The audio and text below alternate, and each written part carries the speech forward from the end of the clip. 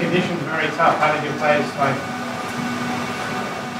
Yeah, for both teams are the same circumstances. It's not happy when you have to with this temperature to play football, and then in the end the wind with the smoke. It's not ideal, but you have to deal with it. What was the difference between the two teams? The difference, money. Money. They have better players. Will you be looking to enter the January transfer market? No. For Christmas? No. What can you do to bridge the gap? No, I think the gap is not so big. I think we had our chances also today. Even they have individual better players. Our team effort was very good. Physically was okay till the end of the game. We believed in at least a point.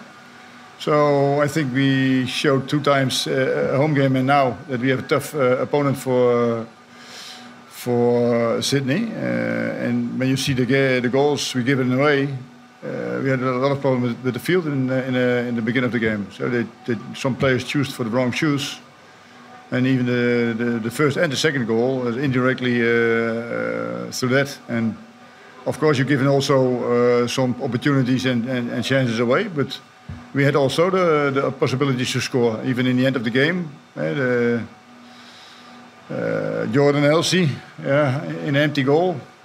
It's even more difficult to put the ball over the goal than in the goal. But that's football.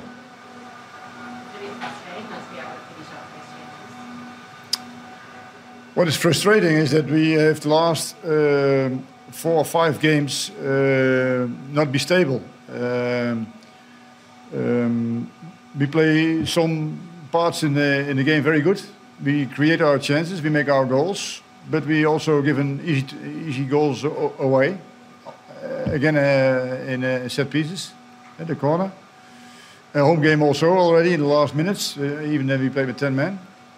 And we have to improve ourselves. That the best part of the game, the first 10-15 minutes, I think we played very well. Then it was 50 minutes not good. They scored 2 times, and the second of the last part of the first half also again good. And I think we did everything what was possible to score the second goal, and we were the better team in the second half. And of course, it's getting more open because we have to take more risks. And they get in the end some opportunities because they have quality in front. And we did all our best, and I can't blame my players anything. Maybe the studs next time, the shoes. But we have to learn and from this game. And till now, I've not seen a better team than Sydney in this league.